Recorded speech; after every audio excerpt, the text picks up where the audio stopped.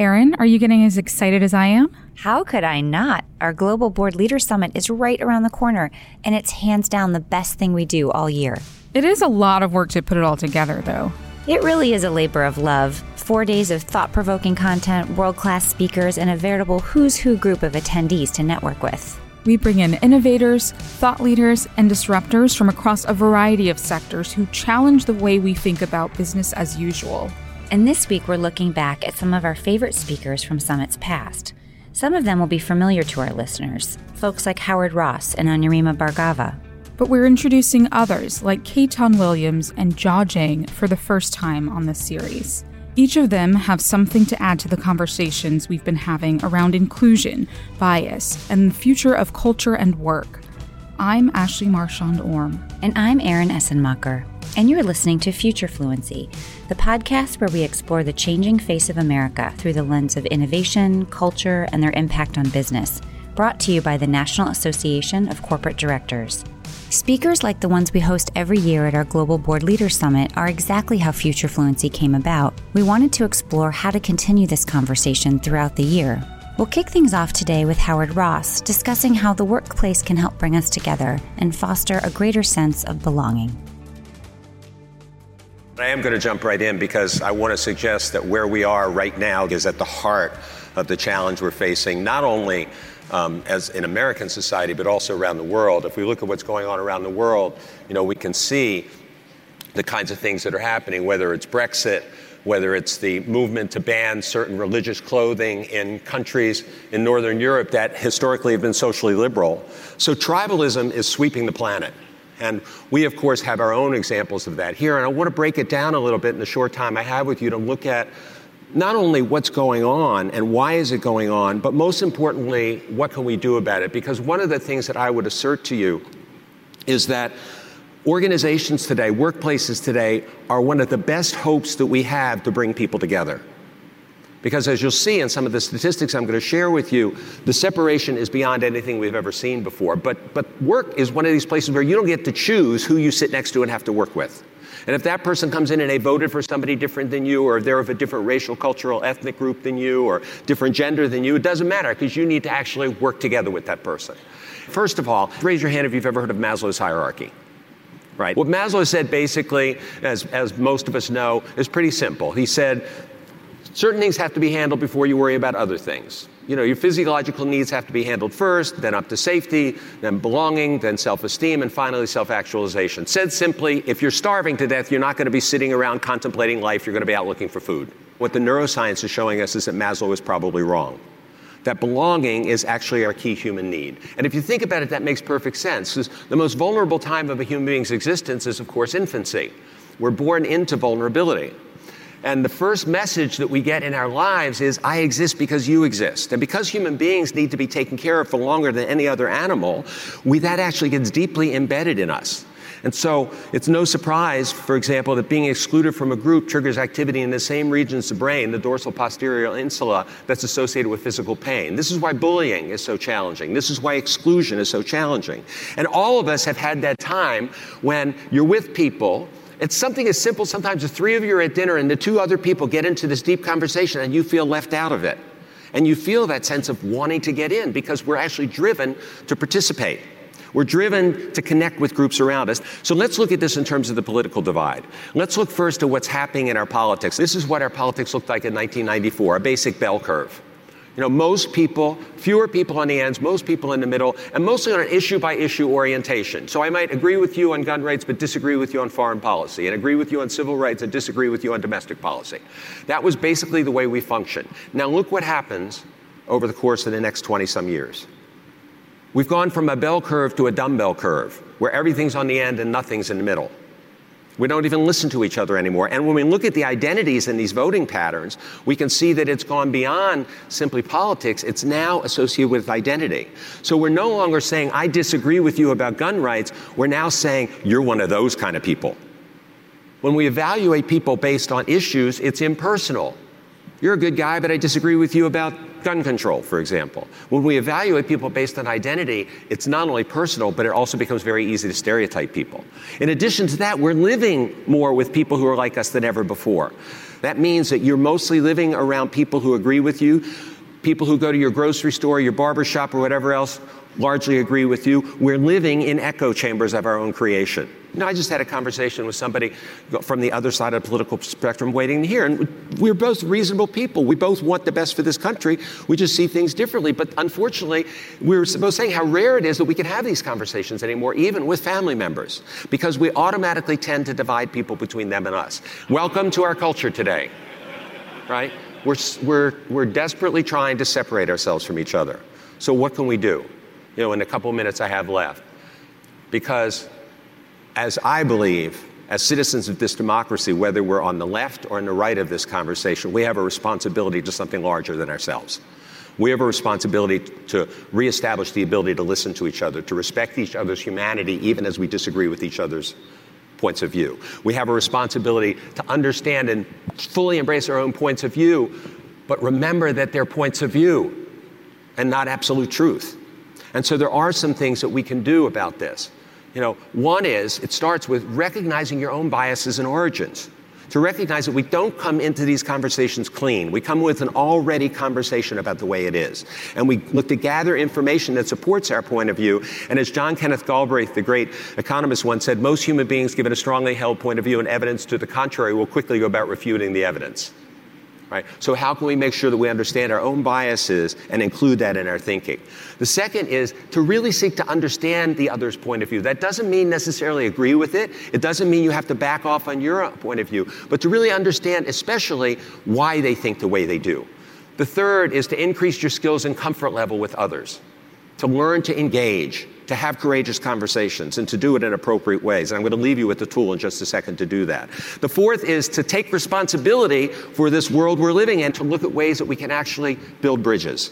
The fifth is to be willing to engage and to be vulnerable, to share with people what is it that concerns you about what I'm talking about. Why does this scare you? And then lastly, to resist the temptation for perfection and look for benefits of progress, how we're moving, because we're getting so perfectionistic that if people don't hit the litmus test of every point, they're not one of us, which causes even more polarization, because in order to be on either side, you have to be ideologically pure. Ideological purity is dangerous. There's nothing more dangerous than an idea when it's the only one you have. So I want to leave you with a quick tool that you could use, and I'd even encourage you to try it today. It comes from a woman named Elizabeth Lesser. She called it Take the Other to Lunch. So it starts when you actually find somebody who disagrees with you about something and tell them you'd like to have a conversation with them, not to persuade, not to defend or interrupt, but to be curious and authentic and listen, to really try to understand each other. That's the point of the conversation. Not debate to try to convince anybody, but just to really get yourself in their head and figure out where they're coming from. And then you very simply ask 4 questions. The first is, what in your life experience has led you to believe what you do? Now, this is incredibly important because you begin to see, wow, if I grew up in that person's narrative, I might see the world just like they did. That's very different than there's evil over there and good over here, or right over here and wrong over there. When we begin to understand that it's our narrative that gives us the world we see. The second is, what about this issue deeply concerns or frightens you? Because fear is at the heart of most human interaction, and especially at the heart of most human reaction. And if we can get to what frightens people, then often when both of us are talking about what scares us, then we can negotiate, because we're underneath the point of view, looking at the cause of the point of view. It's very difficult to negotiate just the point of view without looking at the cause. My wife wants to keep the window open at night. I want to keep it closed. We argue back and forth about it until she says, look, I like fresh air, and I say I'm cold and it's noisy, so I get an electric blanket with half the bed can be heated, and I get earplugs, and she can keep the window open, because we looked at cause. Why we wanted those points of view. The third is, what have you always wanted to ask someone from the other side? I was doing one of these once. There was a straight and a gay guy. They were talking about this, and the straight guy says to the gay guy, when did you decide to be gay? The gay guy looks back at him and says, I don't know, when did you decide to be straight? And the guy's jaw kind of fell. Right? And then finally, is there anything you'd like to say to clean up the past? Because we often find ourselves in circumstances where something changes, but rather than going back and saying, hey, I'm sorry I did that, we kind of drag it with us into the future. But to go say, you know what, I was wrong, I apologize, here's what you can count on me for the future. And it's our responsibility. And with this one little story by a guy named Lauren Isley. The story goes that Isley was walking down the beach one morning and he sees a guy looks like dancing in the distance. And when he gets closer, he realizes he's not dancing at all. He's actually throwing something into the water. And the closer he gets, he realizes that there's starfish all over the beach that have been washed up by the tide, and the guy's tossing them back in the water. And he says to him, "Why are you doing that?" He says, "Well, if the starfish stay out in the sunshine, they'll die. So I'm tossing them back in the water to save them." And he looks up and down the beach. Isley looks up and down the beach. He sees these thousands of starfish. And he says, "There's so many of them, you can't think it will make a difference." The guy reaches down and says, "Made a difference to that one." You see, every conversation we had that bridges the barrier, every conversation with that cousin, uncle, mother, sister, father, friend, that gets back and connected with our humanity makes a difference. And what I want to leave you with this morning is let's get out there and start throwing some of those starfish. Wow, that is some really powerful stuff. I'm ready to get out there and start throwing starfish. And it reminds me of a talk from Summit last year on the power of failure by Jia Jiang. Stepping out to take risks is necessary for growth, and you have to start somewhere. Jia is the author of Rejection Proof and the owner of Rejection Therapy, an organization designed to help foster more fearless leaders. During his talk, Jia recounted an interesting and kind of crazy project he undertook that underscores the inextricable link between risk and innovation. So, I know, we all should embrace rejection and failure. But let's be honest, who actually like rejection and failure? Raise your hand. Anyone? Good. All right, let me ask you an easier question. How many of you actually like gifts? Raise your hand. I do. Cool, okay. I love gifts. But for a moment in my life, I didn't like gifts that much. Why? When I was a 6-year-old, I grew up in Beijing, China, and my first grade teacher came up with this brilliant idea that she wanted us to not only get gifts, but also learn the virtue of complimenting each other at the same time. So she had all of us come to the front of the classroom. There were 40 of us. She said, "Why don't you guys say nice things about each other?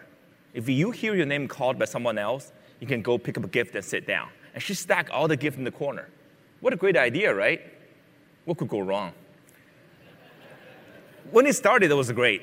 Every time I heard someone else's name was called, I would give the heartiest cheer. Yay, when it's my turn.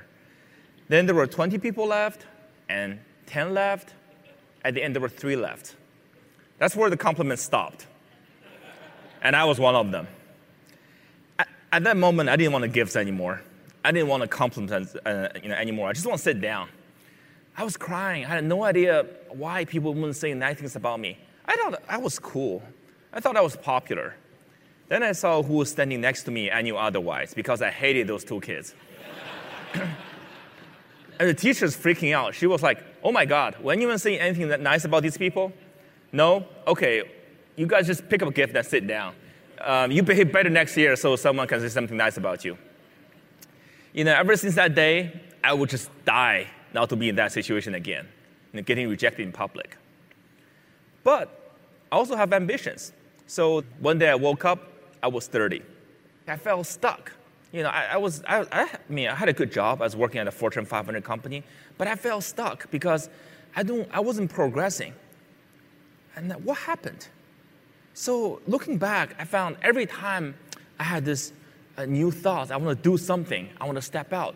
Or even at work, I want to propose a new idea. I want to try something, I want to innovate. One wanted to change the world, another was afraid of rejection. And guess what? Every time, that 6-year-old won. And so when I was 30, I finally took a stand. I'm like, I want to start my own company. So I quit my job, and I thought, this is the start of my conquering my own fear. And it wasn't. A few months into my company building venture, I was presented with a major investment opportunity. And I really thought I was going to get the investment. One day, I was at the restaurant celebrating a friend's birthday. There was singing and happiness all around me. Then my phone vibrated. It was from this investor. It's a one-liner email. Just said, "Nope, we're not going to do this." I had to just stand up and walk out so people wouldn't see me cry in front of them. At that moment, it was like the 6-year-old was standing on my shoulders again. He was like, "Who do you think you are? You don't be this entrepreneur. That's for the geniuses. You are just a wannabe. You should quit now." And at that moment, it dawned on me. Would anyone successful at anything wanting to give up after rejection like that? No way. So I can build a better company and a better team, but one thing for sure is I gotta be a better person. I have to solve that rejection problem once for all. So what did I do? I searched online. Google is my friend.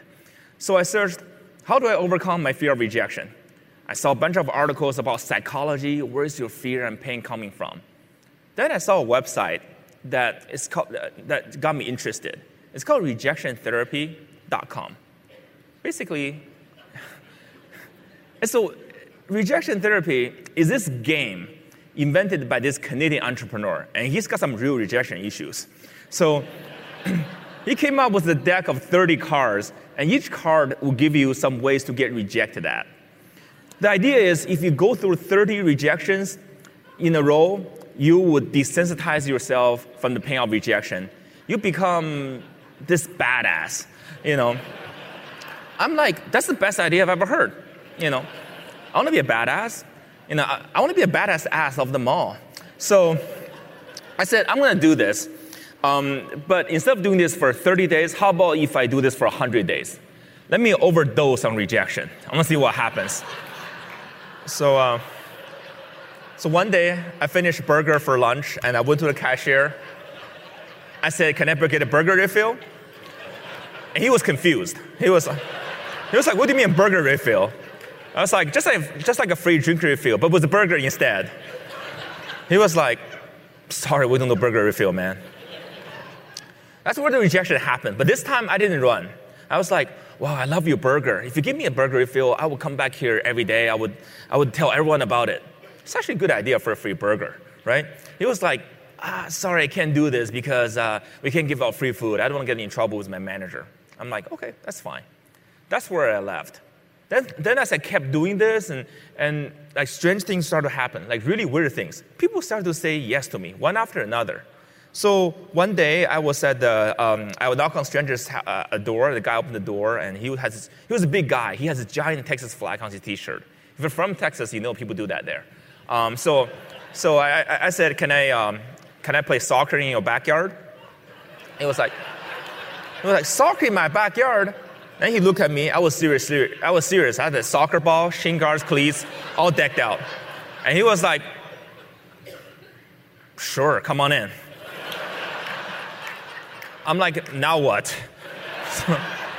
So I just did a little bit dribbling in the backyard. And before leaving, I said, how can you say yes to me? He was like, dude, this is so off the wall. How can I say no?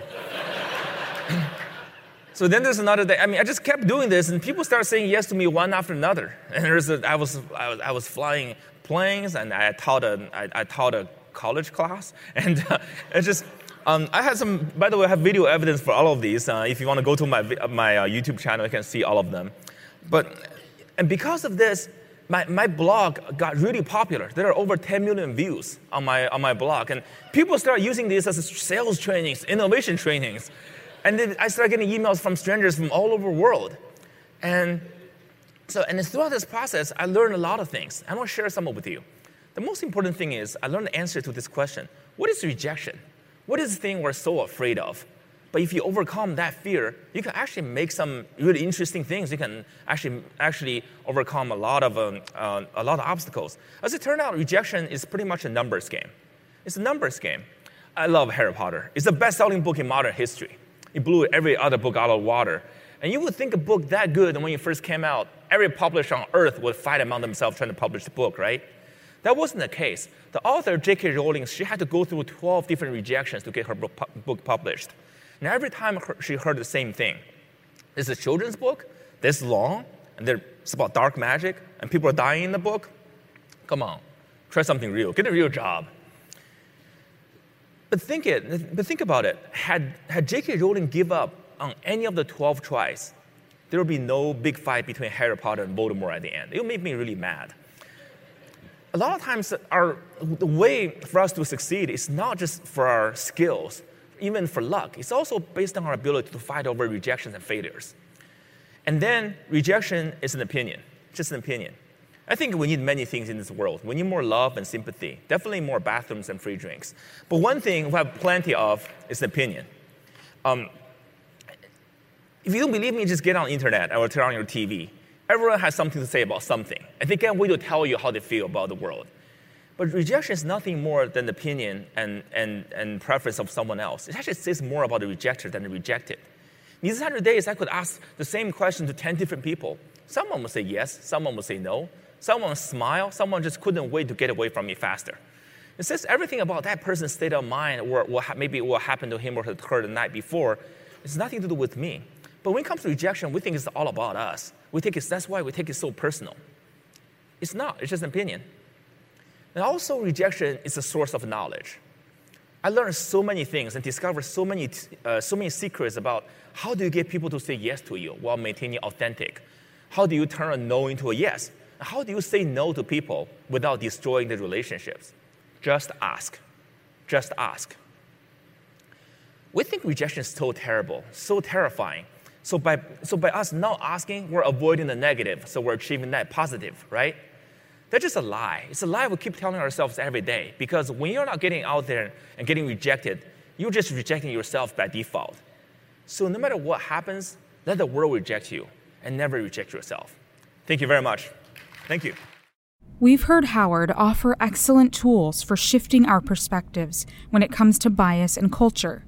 And Jia just gave us some tips on how to set aside some of our fear around starting those conversations in the first place. And those conversations are really important if we want to innovate in the evolving and ever-changing face of what work is and who is doing that work. And this is true as we look across sectors and industries, whether we're focusing on customer service or more deeply on workforce engagement.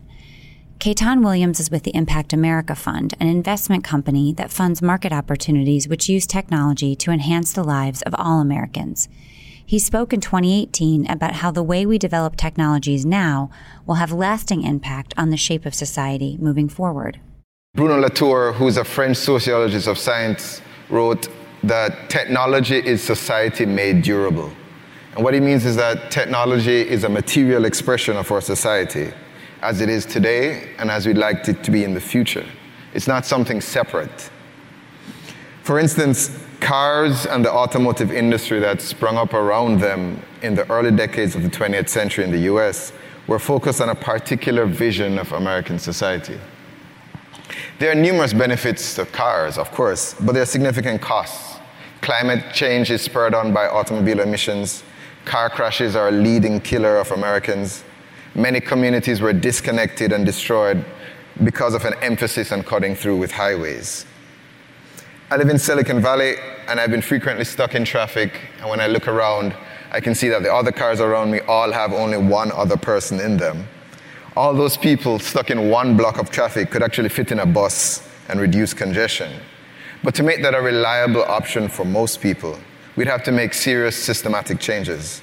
We'd have to make cities denser, more investment in public infrastructure, changes to work hours. The exciting thing is that this is already happening.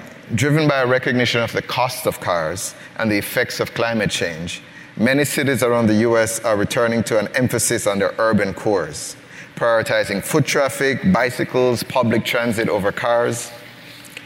And I think we're approaching a similar crisis in digital technology, at least for consumers. I think the current way we develop technologies is unsustainable and poorly focused on the diverse needs of our communities. It's not clear what our vision for our current technological world is. We're not giving enough consideration to the collective impact in our quest for innovation. We're building now, figuring it out later. Big data, machine learning, AI, mobile and internet computing, all these technologies and the companies that offer them, they have an unprecedented ability to shape our lives. This is less obvious than the car and the highways as an expression of our society, but I think it's far more profound, perhaps for that reason. This expansion of digital technologies now requires us to deeply consider impact as we develop products and companies today, so that we can move forward to a more sustainable and equitable future tomorrow. Just maybe 28 hours ago, I was in Barcelona with my family. I'd brought my parents to see Europe for the first time. And this trip resulted in a treasure trove of comedic material that I don't have the time to share with you. But the experience was also very transformative in a way that is applicable here. One of the things is that seeing the world, seeing Europe through my parents' eyes, gave me a sharpened perspective on what we're building today, who we're building it for, or more likely, who we're not building it for. To get to Europe, I booked our flights through this subscription service that ferrets out cheap tickets. Once we got there, we stayed in apartments that we booked through Airbnb.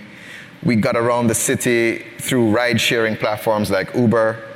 We navigated the city, and I made critical decisions by looking through the little rectangular frame of my smartphone. This trip would have been impossible without those tools. But my ability to use them fluently stirred up a lot of emotions for me.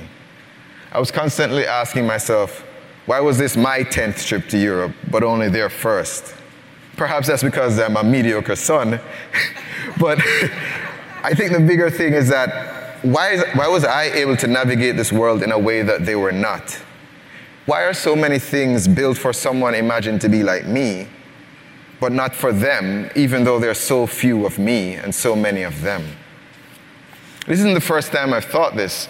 My PhD fieldwork was done alongside black entrepreneurs who were striving to build products that would garner them Silicon Valley's attention. Silicon Valley largely wasn't interested, not because the technology wasn't good, but because they didn't understand the problems these entrepreneurs were trying to solve. So today, I'm a little bit scared and a little bit excited at the same time, because I think the tide is beginning to shift, and we're beginning to listen to the diverse needs of communities around us, and trying to tackle the serious structural issues in our society. And this is coming at a critical time. The populations of the US and Western Europe are becoming more and more diverse. We can see this in the changing demographics of consumers, workers, builders, leaders. But that demographic growth is not aligned with economic growth. There are wide gaps in the wealth, income, skills, and opportunity, and that gap is increasing, not decreasing. Median wage in the US over the last 50 years has stayed flat, while the rich have been getting richer. And as you can imagine, this gap aligns with racial lines. And a lot of that gap, I think, is determined by our access to technology and automation. One group works below what we refer to as the API line. Their lives are scheduled and policed by automation and computing platforms, like Uber, like Kronos. The other group are above it, typically building and directing this automation, like myself. For all our talk about the sharing economy in technology, this gap separates those who provide services and those who receive them. There's actually not that much sharing. It's getting there. This is a critical time for those of us who want to deliver real fundamental change to the imbalances in the current economy. Today, software is eating the world. More and more of how we interact with each other is defined by choices made by technologists and the people who hire them. We're building self-driving cars, scooters for cities, voice-activated systems for your homes, platforms that predict what kinds of clothes you like to wear. Today, we've come to recognize that building in this new world requires us to consider a broader set of responsibilities than we've done before. And this is not just about Twitter and Facebook or Google and Amazon, though it's easy to single them out. We've granted thousands of these companies and apps access to our intimate lives, and this is just beginning. Compared to the car, we're at a very early stage in technology development. We need to make sure that the companies we lead and champion are contributing to the development of the world that we want to live in, and that they're abiding by a set of principles that make sense for our communities. This requires us to set goals for ourselves beyond the seemingly neutral values of connection or productivity or innovation. And it won't be the first time our corporate values have evolved this way. We certainly think about and take more action on corporate culture than we did a few decades ago. This event is evidence of that. And perhaps most critically of all, the people who will build this future, who and will inhabit it, already want this guidance and support from you. Today's best and brightest employees, the ones that will power many of your companies, are looking for strong vision and moral and ethical leadership. The engineers who have been reshaping the world through software for the benefit of their employers are now vocally expressing concerns about what their companies are doing. This will last beyond this election cycle, and it will expand into other sectors beyond tech. These employees want to see ethics boards. They want to see institutional changes that open up a conversation about how products and services are designed, who designs them, and who they are designed for. If we're building companies and products and solutions that affect a company, that affect a community, that community must be drawn into the decision-making process. I don't know yet what a more inclusive, deliberate corporate governance system might look like. These are the kinds of technologies that we should invest in, though. Tools that help us with the kinds of complex, collaborative decision-making we need to actually make truly sustainable, significant impact. But what I do know is that your leadership will be key to this transformative impact.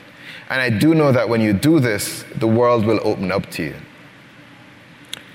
Today, we need more than design that looks good. We need design that does good. It's ambitious, but I think that's why we're here, to think further ahead and incorporate the longer-term, more structural outcomes we want to support. What are those values you want to put into your products, your company, and society at large? Can you make them explicit? Can you measure them as KPIs for the world to see? This is about the design of your organizations too, our organizations. We need to hire a more diverse range of people across race, age, and skill area. We can't just leave the world up to engineers. And this will match the increasingly broad range of people who will use products and services. And the truth is, this can feel like a risk, but I think it's more of a risk not to embrace the challenge and do this work today. Maintaining the status quo can feel like a sensible strategy. Your financial performance looks good. Employees aren't yet agitating. Letting in diverse voices now can lead to what feels like complication and stress. It takes additional work to manage those voices. It takes additional work to simultaneously manage financial performance, value, and social impact values. If your competitors aren't doing that, it might feel like they're outpacing you. But acting today creates a virtuous cycle that'll put you ahead tomorrow. A focus on impact becomes a transformative competitive advantage. With a more diverse workforce, your company begins to change if you listen to those voices. Studies show that centering values and pushing for a diverse set of people and ideas creates an anti-fragile position that grows stronger in chaos, not weaker. This way you can thrive, not just survive. But this is important because we cannot have truly transformative impact on the world. We cannot change the world for the better without being changed ourselves. We must allow that focus to transform us and our institutions. Expect to be transformed, plan to be transformed, and you will be. And in the midst of all this transformation, there's a lot of disruption to contend with. Our listeners will remember Anurima Bhargava, who's talked with us before about developing a broader culture of diversity and acceptance, as well as how we rethink our companies in an era of globalization. Anurima spoke at Summit on the challenges of cultural shifts like the Me Too movement, and how we can move from a place of scandal and upheaval to forward progress and cultural growth. Earlier this year, I received a call from a board member of a corporation. I had just read that the founder and CEO of that corporation, after a weeks-long external investigation, had been found to have engaged in sexual harassment and abuse. The board asked him to resign. He did. I thought the board member was calling me in his defense. She was not. Instead, she was calling to talk about what they had unearthed in that process. Women who ran their regional offices, though they were not the subject of their harassment by the CEO, felt long marginalized and silenced. The corporation, in its systems and practices, bore his mark. Women had left, others had struggled to stay. And so the board member asked me, where do we go from here? It's the right question, and I was completely surprised by it. Because in this era of Me Too and gotcha liability, we are focused on those incidents of harassment. We dissect them. And We put them on show, and we pay very, very little attention to the systems and practices that lead up to them and the systems and practices that remain in their wake. The CEO's resignation was a necessary first step, but it could not stop harassment from taking place in the future. It did not take account of how culture needed to change to be safe and supportive for all employees. So how do we do that?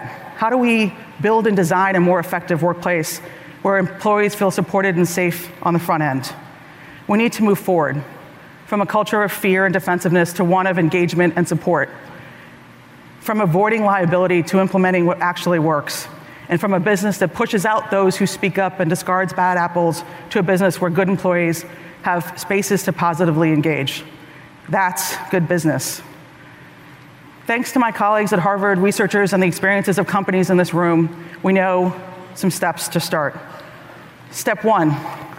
Do not rely on formal grievance procedures alone. Have lots of ways that people can report, including anonymously to ombudspersons, to external task forces.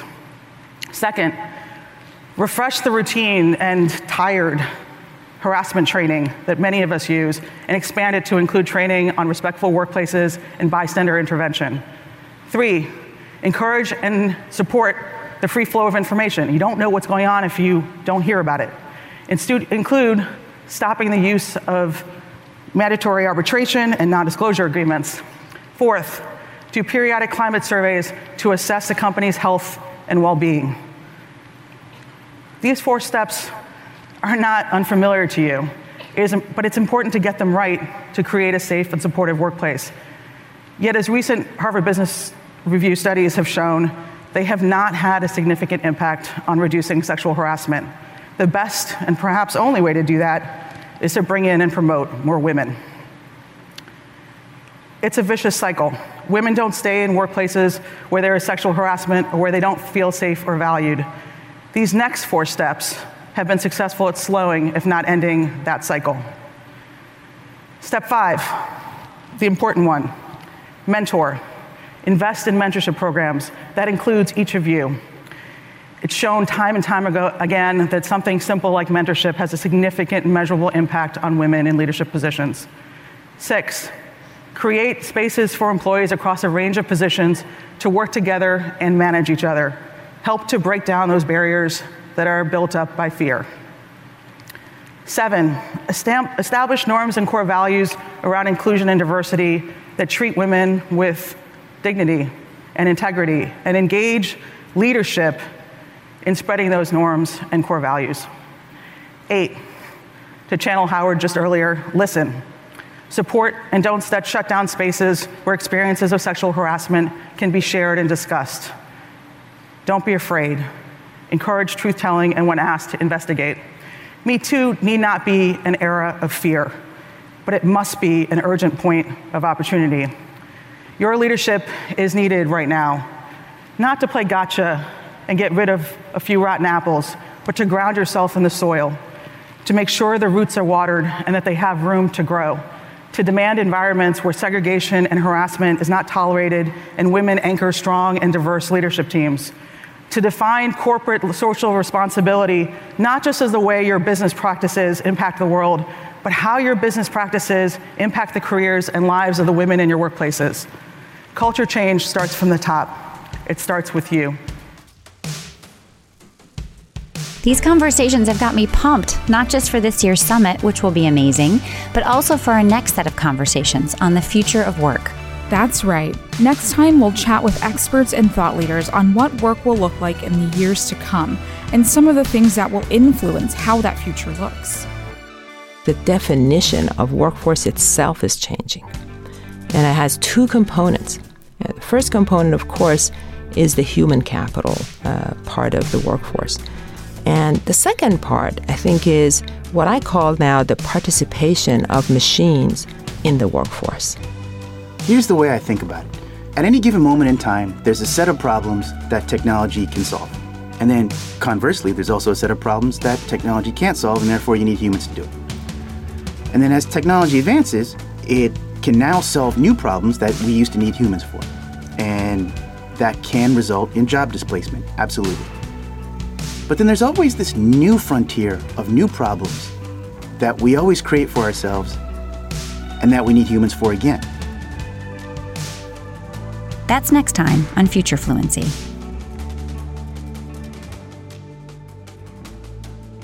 For guest bios, more resources, and a link to this episode's transcript, check out the show notes or the episode page at nacdonline.org/podcast. Future Fluency is produced and edited by Bruno Falcon with production support from Carrie Sheehan. Special thanks to Jeanette Woods. Our theme song was composed by Kyle Oppenheimer. Future Fluency is a production of the National Association of Corporate Directors. For more information on NACD or to become a member, please visit nacdonline.org.